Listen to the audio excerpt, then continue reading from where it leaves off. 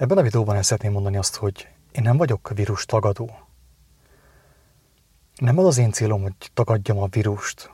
Én kaptam egy másik küldetést a magasságos Istentől, és pedig az, hogy ismerjem meg az életnek az útját, és azt mutassam meg embertársaimnak.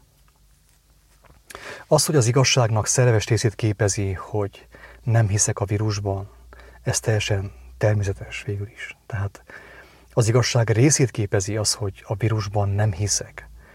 De ahhoz, hogy most megértsd, hogy mi az én véleményem, vagy milyen az én hozzáállásom a vírushoz, a vírus témához, felhoznék egy egyszerű példát, hogy tud valamelyest magadévá tenni ezt az egész nézőpontot. Tegyük fel, bemegy kéne egy városba, a te városodba, ahol te laksz, és ott én kibérlek egy apartamentet, egy lakrészt, egy 2 szobás lakrészt. És egyszer csak valami belém üt, ugye, és elkezdem a te városodba terjeszteni azt, hogy az én kis panel lakásomban lakik egy 6 méteres yeti. 6 méter magas yeti, 3 méter széles és 6 méter magas yeti. És hogyha valaki nekem ezt nem akarja elhinni, én meg fogok sértődni. Hát mit képzelsz te magadról, hogy nem hiszel az én yetimben? Érted?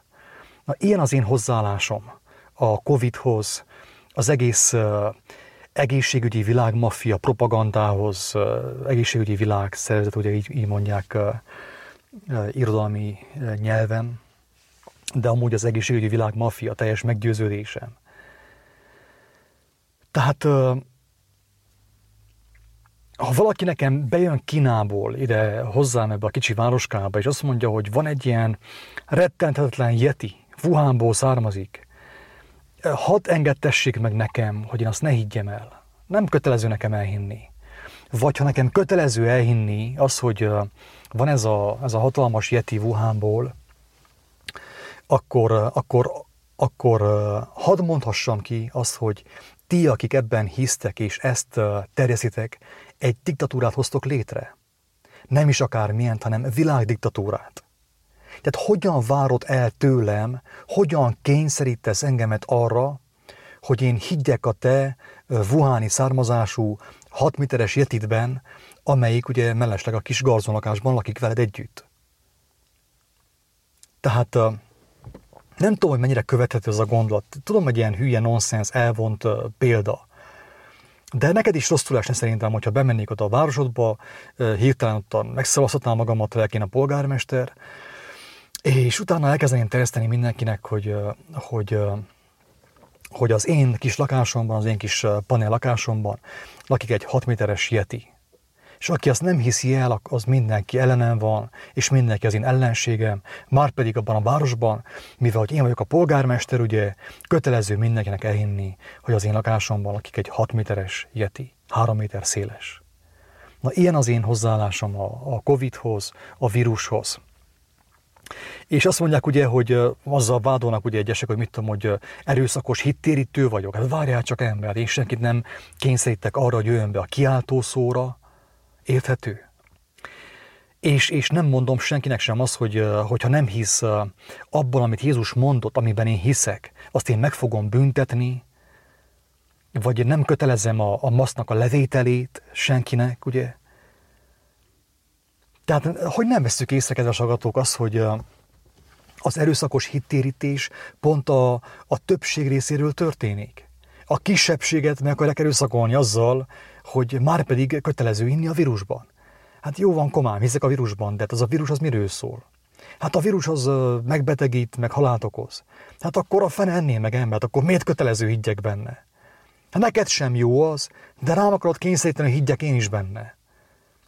Ha egyszer megbetegítés és halált okoz, kivisz a temetőbe, ráadásul még koporsót sem kapok, hanem csak egy fekete nánozacskót. Hát akkor te miért kényszerítesz arra, hogy én higgyek a te vírusodban, ami halált okoz? Én senkit nem kényszerítek, hogy higgyen Jézus szavának, ami mellesleg ugye életet okoz, és meggyógyít, megelevenít. Hát akkor engem se kényszerítsen senki se, hogy higgyek a halálba, a vírusba, ami halált okoz, a wuhani képregényből.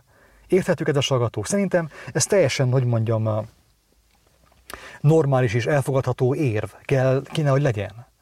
Tehát, hogyha valaki hinni akar a vírusban, a gyógyszeriparban, az orvostudományban, és arra helyezi az ő életét, arra építi az ő életét, semmi gond, tegye meg nyugodtan felőle, megteheti. Ha valaki gyógyszerfüggő akar lenni, akkor egész nyugodtan, emberek.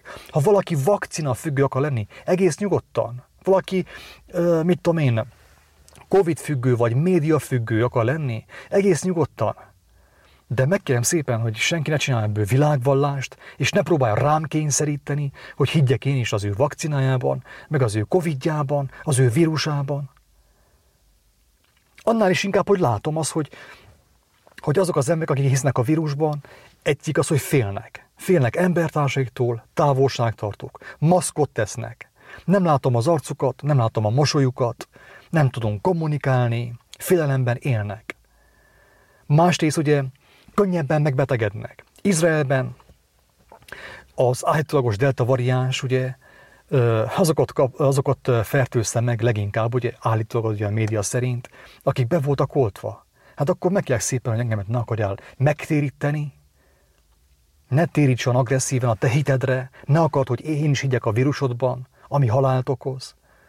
Én elmondom az én hitemet, hogy én miben hiszek. Hiszek az élő Istenben. Nem a magyarok istenében, nem a zsidók istenében, nem a románok istenében, hanem az ég és a föld teremtőjében. És hiszem azt, hogy ő kijelentette az alapigazságokat Jézus Krisztus által. És én erről bizonságot teszek, és ezt én megmutatom. Az interneten, a YouTube-on, a Facebookon, meg különböző helyeken, de senkit nem kényszerítek, senkit nem büntetek meg, nem küldök szankciót, hogy te nem hiszel Jézusban, vagy nem mondom azt, nem kötelezem, hogy levedd a maszkot, nem kötelezem, hogy ne félj, én elmondom, hogy az igazságban nincsen félelem.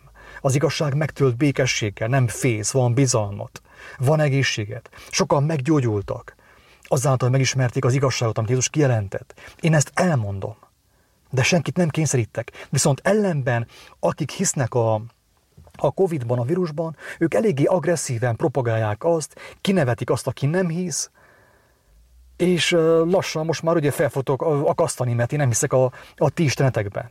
Ti sem hisztek az enyémben, de én nem haragszom rátok. Sőt, imádkozom értetek, hogy hát ha majd egy szép nap ti is hinni fogtok, meg fogjátok tapasztalni az ő erejét, az ő békességét, az ő megváltását. De hogyha valaki ezt nem akar nekem, vagy nem hiszi, nem tudja eljönni, semmi gond. Nem veszünk össze, nem haragszok meg rátok, imádkozom értetek.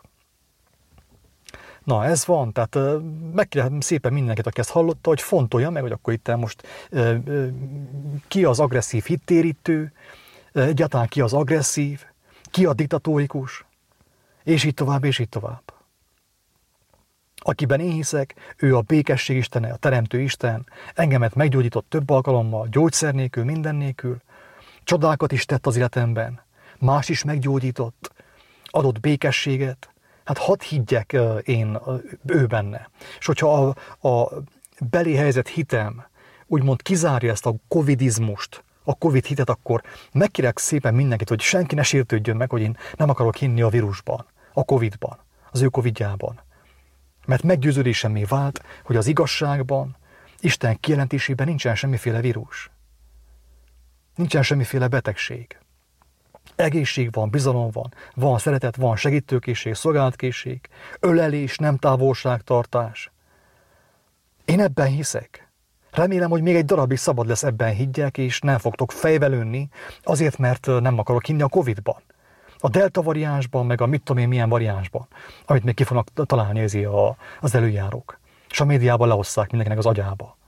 Isten könyörüljön rajtunk. Sziasztok!